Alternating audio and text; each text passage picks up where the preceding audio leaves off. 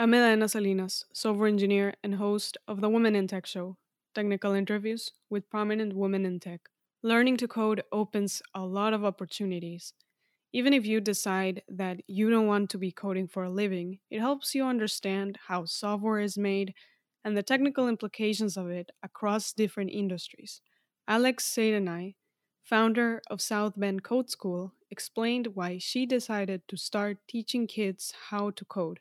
We talked about the components of an immersive curriculum and the things the kids learn as they get older. Alex explained different projects they work on and the programming languages and technologies they use. Before we get on with the show, I'd like to thank Blind for being a sponsor. Blind is an anonymous app for tech workers to discuss, debate, and talk about compensation, corporate policies, workplace harassment, and more. Go to teamblind.com to download the app. That's teamblind.com. Thank you.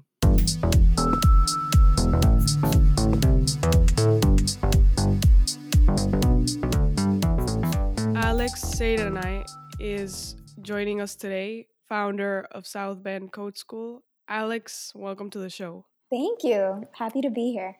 South Bend is a school that teaches coding. For when I was researching for this interview, I saw that you mentioned that you consider you were not good in math, and because of this, you didn't intend to get involved in programming, but eventually you did. What changed? Yeah, it was more so, I think, finding my passion and discovering how coding was able to help me reach that passion. And so for me, when I was an undergrad, I was English and pre-med at the University of Notre Dame. And I had this dream of becoming a doctor mainly because I wanted to be able to help people. And growing up, the main careers I guess I had been exposed to as giving you that pathway for being able to help people in your work were very traditional careers, such as doctor, lawyer, things of that nature. And so I was under the impression that that was like my only way of, I guess, being able to find a career path that would give me the opportunity to be able to help others. However, it was when I started tutoring at local high schools my senior year of college that I met a number of different high school students who weren't planning on going to college. But these students were also being told that without a college career, without attending college, they wouldn't be able to have access to a profitable or successful career. And I remember thinking at the time that that just was not fair. But I think I was maybe 21 at the time, and I was thinking to myself that, I don't have it all figured out. And so how in the world are we expecting 18-year-olds to also have it all figured out? And so I knew that you did not have to have a college degree to be able to become a programmer. So I started teaching myself how to code in order to be able to teach others. And so then that's what actually got me past, I guess, this internal fear that I had of, thinking that I did not fit the stereotypical image or background of a coder. I didn't feel like I was good at math. So to clarify, I was tutoring in English, but it made me, I guess, not care that I didn't fit what in my mind was a traditional coder, and instead got me past the hard points, perhaps with coding, and helped me to just be willing to teach myself to be able to learn this as a whole new skill set, just because I wanted to be able to show other high school students that they could also be able to learn the same skill set as well and do whatever they wanted with it. What steps did you take when you decided, okay, I'm gonna learn how to code? Yeah, so a lot of research. I talked with friends on campus who were computer science majors to be able to ask, where exactly should I start? Because there are so many different programming languages out there. It's pretty tough to be able to narrow down exactly which is the path for you. And so with that, but then also I found free coding programs online. So Codecademy was a great one for me. If I used it, and I think I went through their Python course as well as their Intro to Web Development programs. And so with that, I was able to start building my own projects to be able to practice coding. But then what also helped me was that I wound up meeting who became my two co-founders, one whose name is also Alex, and he happens to be who I married a month and a half ago, and then our friend Chris Frederick. And so they were more traditionally trained in terms of their coding backgrounds. And so they were able to offer me a lot of advice and a lot of direction as well of what I should be learning next. How did you say that you met your co-founders? Yeah, so here in South Bend, we have a community learning center called the Robinson Center, and it's kind of like a boys and girls club. So students are able to go there after school as well as over the summer for summer camps and be able to learn and try a ton of new things. And so my senior year of college, I was working actually as an AmeriCorps member at the Robinson Center. And so I had this idea after, tutoring the local high school students that I wanted to see if a coding program for teens could work. And so I did like a 4-week pilot program at the Robinson Center. And then my co-founders actually worked at the University of Notre Dame in business intelligence. And so they had this idea that they also wanted to do programming for kids. And so they came to the Robinson Center to meet with who was my boss at the time. And so because my boss knew that I was, kind of trying to figure out this path myself at the time, he pulled me into a meeting with them. And so the three of us realized that we were all trying to do the exact same thing. And so we thought, well, we like each other enough, like why not team up and be able to try pulling off this pilot program together? And so that was summer of 2015. So 3 years ago. And during that program, we actually had 19 students who had never coded before. And over the course of a 5-week long summer camp, they built 23 web applications. And 4 of those web apps were dedicated towards nonviolence in the city of South Bend. So the program went really, really well and kind of wound up, I'd say, like setting the pace for how all of our other future programs went. The Code School South Bend teaches children from 7 years old all the way up to 18 years old. How is the curriculum structure throughout these years as the kids are growing? Yeah, so our curriculum's always having to grow and develop. So, for that pilot program that we did at the Robinson Center, we focused on web development because web development is really a low barrier to entry when someone's learning how to program for the first time. So we started with that of students learning how to build their own websites. And then as our program has grown over the years, we've had, I want to say, like over 600 kids go through our formal programs now. So we've had students stay with us, for multiple years now, some since the beginning. And so you need other exposure activities for them and other coding languages. So our programs now has since expanded to for our youngest coders. So our kind of 7 to 12-year-olds, we're able to start them off with Scratch. And so using coding blocks to be able to practice more of the logic that takes place behind programming. But then as students level out of Scratch, then we introduce them to not just web development, but also we've got a Python track. We also have Unity and C#. And we've been starting to explore like would VR technology and AR technology look like as coding lessons for kids. So the program, it's definitely continuing to expand and to grow. And we're just always looking for, I'd say, like more opportunities to be able to show kids more cool things that they can build themselves with technology. You mentioned young children start with learning the concepts by using coding blocks. Can you explain a little bit what this is? Yeah, so the coding blocks are just really great resources for kids who are, I'd say, at different points with their use of technology. It's great for students who have not used a computer very much because it's helping with their, even hand-eye coordination and them learning how to control a mouse, for instance, as well as understanding the way that computers work and operate. For some kids who enter our program, a lot of kids, they've grown up with technology. So it's kind of always been a constant or consistent thing in their lives. And so there hasn't been as much questioning of, where did this tech come from? Or how does it actually operate or work? Instead, computers have kind of always been able to do really cool things. And that's kind of their experience of what they've grown up with. So for our younger kids who are starting off with using the coding blocks, it's them realizing for the first time that you have to tell a computer to do what it is that you want it to do. And so they're practicing that. We're also able to practice even like growing our self-confidence because it can feel a little disappointing sometimes to a kid who's exploring tech for the first time and their code doesn't work. And so code blocks are really, I'd say, an approachable way of that they have programming built in behind them, but they're blocks of code that kids are able to shift around and be able to create any games or animations that they want. Yes, and I was actually teaching some kids the other day using something similar to these coding blocks. And I saw the same thing you're seeing, where there's this disappointment or like, "Ah, it didn't work." Yeah, And I'm like, yeah. that's exactly what this job is. It's a matter of, okay, it didn't work. Let's try something else and see what happens. That's okay to feel. And Right. that's the way to work here. And then they're like, oh, okay, so it's not really something wrong with me that I didn't understand. I'm like, no, that's pretty much Yeah. what I do and what a lot of people do in this field as software engineers. Exactly. It's kind of like giving them a new take on what failure means, right? Like it's, a lot of times in school, like if you fail at something, it's you feel that, overwhelming sense of disappointment and you feel like it is your fault, like you were just saying. But instead, it's kind of realizing that, failure or your code breaking, like that is a natural part of becoming a programmer. Your Exactly. code's always going to break. And so we've started a new model in our classes actually of we say fail fast and adjust because failure is inevitable. So like the sooner you're able to embrace that, the sooner you'll be able to kind of push back that and just build cool things. And that's pretty an exciting part. You mentioned with these blogs, they're able to build games, and what else can they build with this? So it can really build whatever it is that they want. We kind of say that to our students that coding is a great way to build out your imagination. So for our younger kids, they're using, coding blocks to be able to build out any kind of computer game that they can think of.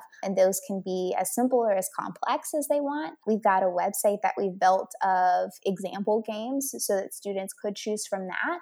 But our, I guess, kind of point where we say a student has graduated from scratch, per se, is when they innovate and develop their own game. So they think of what it is that they want that game to be like, and then they use the logic to be able to decide exactly like which coding blocks are needed to be able to bring that game to life. But as our students get into more programming languages, so whether that it's they're exploring Python or C# or web development, then they're able to build kind of even bigger projects, I'd say.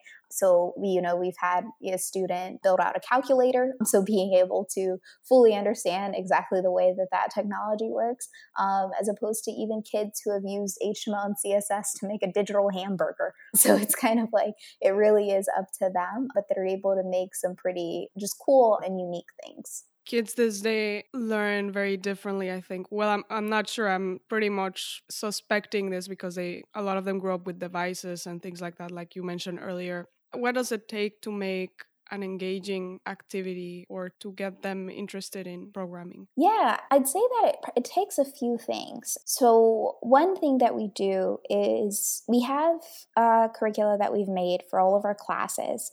However, we don't really treat any of the curriculum that we implement as being set in stone. So, for instance, it has a lot of flexibility so that it's able to be adapted to an individual child's interests. So by having, like the multiple coding languages that a kid can choose from, by giving them the freedom to be able to come up with their own games or apps or animations that they want to create, it really helps us for helping the students to be able to find, their own niche of where it is that they thrive and what they're interested in, as well as even be able to connect like their things that they maybe think aren't coding or programming interests. So, for instance, we'll have quite a few students who will join and they love drawing. And so, giving them the opportunity to draw their own characters and put that in a game, that's connecting two things that maybe before the class they didn't think, could be drawn or connected to programming.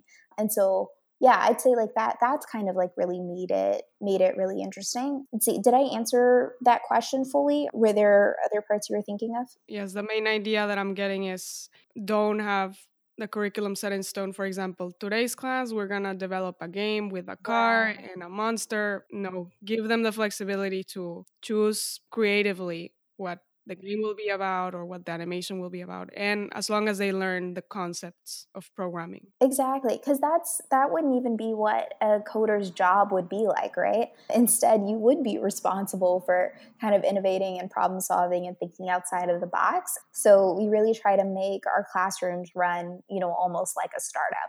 Kids have, instructors there and resources for being able to get the assistance that they need. but it being also offering them the freedom to be able to grow and to innovate is super important for becoming a talented programmer. What is the transition like for students that start off with this coding blocks when they move to working with web technologies? Yeah, so we've only been around, for 3 years now. So we're just now, I guess, starting to see that transition happening as students are getting older and growing through our programs. But I'd say, like, even just this semester has been a pretty exciting time of seeing students progress. And so, like, we've had, we've had a few 10-year-olds and 11-year-olds who started with us maybe a year ago. And so they had been working through the Scratch curriculum and making a lot of progress. And our instructors really track and watch how naturally the programming is coming to a student, of if they've really been working at it and kind of sticking with us, where they're able to, like I said, build a project that they think of on their own and think through the logic and the steps that are needed for being able to create that project. Then we're able to kind of transition them and move them into other programming languages. So right now, the 3, 10, and 11-year-olds who I'm thinking of, they are in the web development track. And so they finished out Scratch. And so now they're coding and making their own websites for the very first time. And so their first project is a bio page. So they're making a website about themselves. And so then we're also able to talk, about internet safety and what information, would you want about you on the internet? And so it's being able to, I guess, like, use that as a broader exposure piece. And that's been pretty cool and exciting. And the parents have liked that as well. So that's been good, keeping them happy. Yeah, that sounds good. When I was looking at the website for the school, I saw that another component of it is that they get exposure to tech careers. Can you talk about how this is done? Yeah, so we've had so far now 16 students earn paid internships in tech in our city after going through our program. And so 16 might not seem like a lot with the number of kids who we've worked with in our program, but the big thing is looking at the fact that, out of all of those students, very few were high school age or old enough to be able to start working. And so for those students, we've pretty much, if a kid, or I should say a teenager, comes to us and expresses their interest in being able to explore a little bit more what it would be like to work professionally in tech, then we prep that student by helping them to build out their portfolio of work, as well as learning how to write a resume and a cover letter. And we have a few tech partners in town who are receptive to interviewing our students for, summer internships or things like that. And so far, we've had 16 kids be able to earn the paid internships in town at a variety of different tech companies. But then also, like, even with our younger students who are maybe elementary or middle school age, we're always talking about tech as an option for a career choice. But then, as well as, I think, kind of changing or shifting maybe their understanding of what a tech job is. So for instance, you don't have to become a developer, to be able to be using tech in your job. Instead, we're helping students to see that pretty much at any company in this day and age, like, you need a website, you need a web presence. And so somebody built that. And so, you could be the person who built that, or even understanding the design aspect of things, of that, companies will need designers and developers. And there's so many different fields or ways of being able to use tech, but instead really helping kids to, I'd say, like, unlock what their interests are. And then our instructors are here to be able to help them make connections between their interests and the career fields that are out there. And so then that really helps for kids to be able to understand that the skill sets they're developing in our program can be applied across a number of different industries. And that their opportunities are really open. So that's been pretty exciting. There's also an initiative with Invanti Ventures to fund students' business ideas. Can you talk a little bit about this initiative? So I think you might be talking about the pitch competition that's coming up. Yes. Yeah. So Invanti isn't funding the students' ideas. Instead, actually, we've partnered with a venture capitalist in Silicon Valley named Cyan Bannister. And Cyan has just been wonderful. She came out here with a tour that was going on across the Midwest. and she heard about our program and seemed like she must have really liked it enough that she reached out to us and said that she had an interest in being able to help our students to develop out their ideas even further. And so we came up with this idea of being able to host a pitch competition for the students. And so our students would be able to develop out their tech ideas that would be solving different kinds of problems. And then we're going to host an official pitch competition in this November. And so the students will be able to pitch to a a panel of judges, and Cyan is going to be one of them. And so she's offered to be able to give prize money to the top 3 teams who win the competition. And Invanti is actually a startup generator in town. And so what they've done is that they visited a few of our classes to be able to help kids think about how to run a startup, of how to come up with different ideas and how to think about a business plan and all of those kinds of different things. So it's been just, I guess, like a cool opportunity for being able to explore the connection between tech and a startup, or tech and starting your own business. So that's been really cool for the kids. You're expanding the school to other cities. Mm-hmm. What is the process for expanding? Oh, so when we go to another location, there's a few things in particular that we normally look for. And so one has been a community partner, because we really look for someone who knows the area and is able to best advise us, as well as their own organization's mission aligns up well with Code School's mission. So for instance, Fort Wayne, Indiana was our very first expansion program. We expanded to Fort Wayne, I want to say about a year ago. And so with that, we're partnered with a nonprofit in town called Startup Fort Wayne, or it's called Start Fort Wayne, excuse me. And so they were just really helpful in that they heard about Code School and what it was that we were trying to do. And immediately they were already themselves really driven by this opportunity to be able to teach more community members how to code and to be able to offer and provide that skills development. And so with that, as well as our other partners in our other 3 cities that we've expanded to, so Bloomington, Elkhart, and Fort Wayne, all 3 have been just really excellent in advising us, as well as helping to get the word out more that this program exists there, and being able to let the community members know that, this is an opportunity for them as well. That's kind of been the main thing. As well as in all of our locations, we offer scholarships for the students. And so being able to subsidize the cost so that all students who are interested in learning how to code are able to attend the class and have access to this kind of learning opportunity. This is more of a business related question. As you are looking at expanding to other cities, how do you make sure you won't compromise the quality of the program and the new staff? Yeah, I think one thing that we've learned has been not rushing it.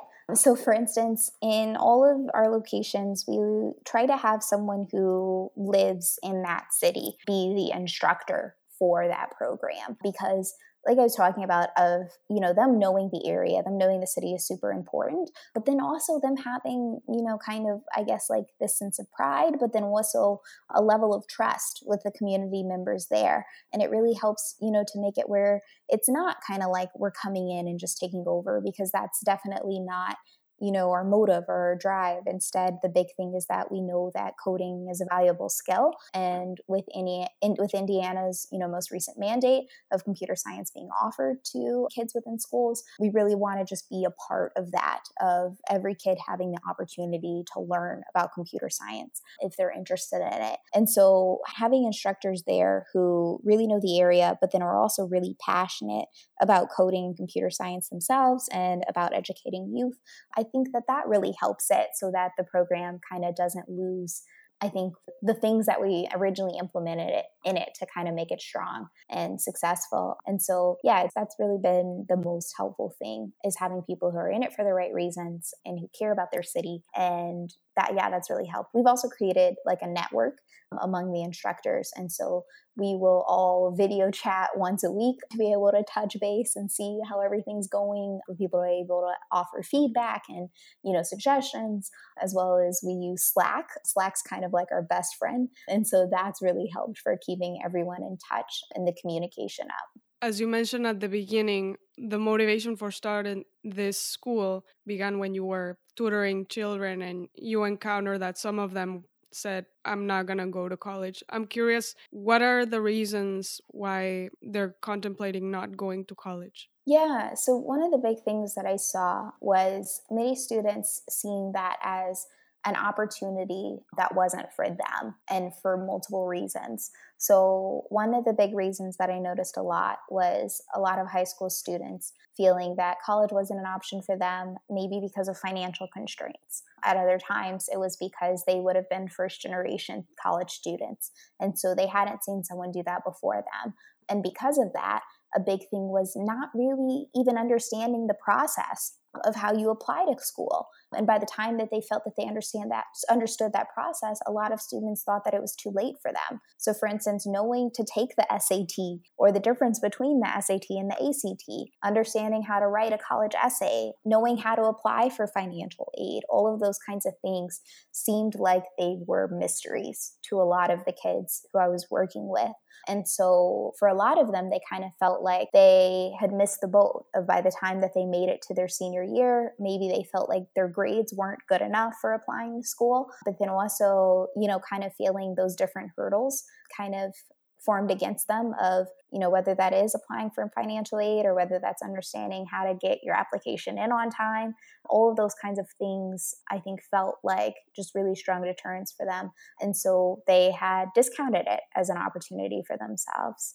The last question that I want to ask you is going back to the beginning again, when you had this idea of not getting involved with programming because you weren't doing really well at math. So I'm curious, after learning programming, what is your take on this idea that you cannot get involved in programming because you're not good in math? Oh, I mean, completely flipped. I know that there is not one type of person who fits the mold of being able to make an excellent programmer. Instead, your ability to problem solve and your ability to think creatively is really what makes someone a good programmer. And it feels like even switching up what our idea of thinking creatively even means. It's another thing is I'm not a very good artist either. So I'm not artistic, but I'm able to think about a problem from a number of different ways. And like that's creativity as well. So I think for me, I'm still not great at math. It feels like work 10 times harder than the person next to me, but there's other advantages that I'm able to add to it. So, my whole reason for starting South Bend Code School with my co-founders was more of, from a humanitarian approach of wanting to help people. So I think that that's like a skill set that I'm able to apply of when I'm creating, or building a website or anything like that, or any other kind of project that I'm developing, I'm thinking about the user's experience. And that's super important as a developer. So I think for myself and, pretty much anyone else who's interested in learning how to code, it's, I think, that of realizing that you don't have to have a particular skill set about yourself that's going to guarantee you to be successful as a developer. Instead, it's a willingness to learn and finding your reason for why you want to learn. Exactly. Willingness to learn. And the other thing is that this field is so big. There are certainly areas of it that involve more math, like computer graphics, artificial intelligence, cryptography. But there are other areas like web development. There's not a lot of math involved. Right. So it's this idea that you don't need to be really good in math to just rule out this complete field of programming. There's different areas of it that you can leverage your strengths, like what you're doing. Yeah, I completely agree with you. That was very well put. Well, Alex, thank you for taking the time to come on the show. It's been great talking to you. No, thank you so much. I was happy to be here. This was fun. Thank you. Thanks to Blind for being a new sponsor of the show. Go to teamblind.com. That's teamblind.com to download the app and connect with other employees from your company. Check it out.